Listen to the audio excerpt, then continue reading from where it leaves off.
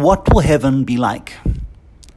For those of us who call ourselves Christian and stake our lives on the reality of heaven, we often try to imagine what heaven will be like. Will we have bodies there? Or will we just be spirits? Will we recognize the people we loved on earth? Or will we just love everybody? Will there truly be no weeping and pain in heaven, but only love and joy? There are so few descriptions of heaven in Scripture, and so that's why we wonder about these things. Jesus often revealed heaven to us in the Scriptures. Many times when he tells a parable, he does so by setting up the story in this fashion. The kingdom of heaven is like. The kingdom of heaven is like a man who had 2 sons. The kingdom of heaven is like a woman who lost a silver coin. The kingdom of heaven is like the workers in the field, and so on. There are also stories that Jesus tells us about what we need to do in order to get there. There are things like the story of the Last Judgment in Matthew's Gospel. There's the great command to love that Jesus gives us. In so many different ways, in what he said and in what he did, Jesus gave us a model for living. And ultimately, the choices that we make and how we treat one another have eternal consequences that echo into our eternal future. To illustrate this point, Jesus told the story of Lazarus and the rich man. Now you'd think, listening to Jesus tell this story, that Lazarus and the rich man had nothing in common. One was comfortable, the other was miserable. One lived in luxury while the other lived in the gutter. Their stories were miles and miles apart. And truth be known, they had nothing in common except this: they both died. It doesn't matter that one was rich and the other was poor, they both died. In fact, death is the greatest common denominator amongst all of us. It doesn't discriminate between rich and poor, black, white, male, female. We know, at least according to statistics, that 100% of us are going to die. We don't know when, and most of us don't know how. But this much we know is true. Each of us is going to die. Now, if we did know the exact day and hour, we could go through life with reckless abandon, eating, drinking, making merry, then in the final moment become religious and cling to God. But we don't know the day and the hour.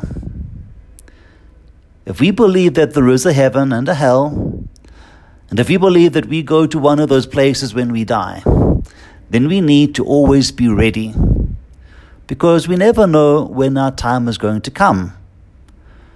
And that's what the rest of this parable of Jesus is all about. Lazarus and the rich man both die. But this is where the similarity ends, because one goes to heaven and is seated there comfortably for eternity. Hunger is ended, sores are healed, the tears have all been dried. But as for the other, his misery is just beginning. The comfort he knew on earth is only a fading memory in the midst of his suffering in Hades. And now he's longing for a little relief, a cold drink of water. The interesting thing about this parable is that it doesn't tell us why one went to heaven and the other to hell. We are left to interpret that for ourselves. Could it be that the rich man went to hell simply for being rich, and that Lazarus went to heaven simply because he was poor? Or is there more to it than that? I think there is. At the end of their respective lives, the rich man's hands were full, and the poor man's hands were empty. That is, the rich man was clinging to his wealth and his power and his prosperity, and he had need of nothing. He was self-sufficient in every sense of the word, and perhaps he thought he was invincible. So the rich man in the parable saw that his hands were full and he had need of nothing. But the poor man's hands were empty. No house, no money, no titles, nothing. The poor man had need of everything, including the gifts that God could give. His hands were wide open, and we gratefully received the gift of grace. That's why one went to heaven and the other did not. When we come before God, we also have a choice. We can come clinging to all of our worldly stuff, car keys and house keys and checkbooks and university degrees and professional titles. Our hands will be full, but our hearts will be empty. Or we can come to God without anything, humble, broken, needy. We can come with empty hands, asking for God to bless us. Think of that when you come forward for communion. If you come filled with pride over what you have or what you've done or who you think you are, your hands will already be full, and there won't be any place to put God's gift.